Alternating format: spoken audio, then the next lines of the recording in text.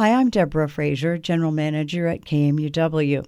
On Friday, December 29th, we were notified that there was incorrect information in this commentary.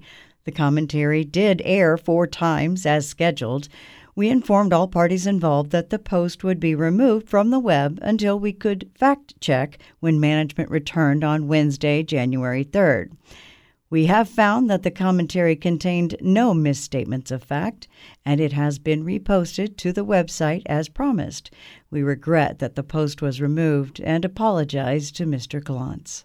The new year is upon us. I have been thinking about a few items I wish for in 2024 that have to do with our art community.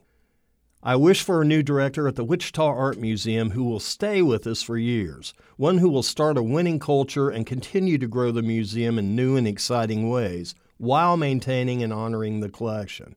I want a director who won't sell pieces of the collection to fund new ideas, one who will find creative ways to raise money, one who will continually show the dustier pieces in the collection which rarely see the light of day.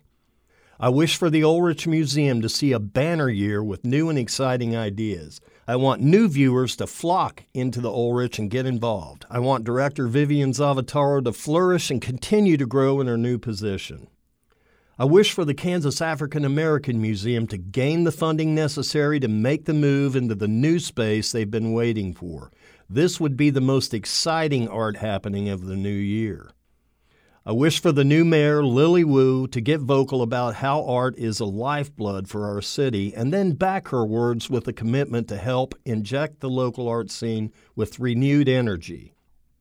I wish for listeners to commit to buying a piece of art in 2024 made by a Wichita artist. There is amazing work to be had right here in our great city.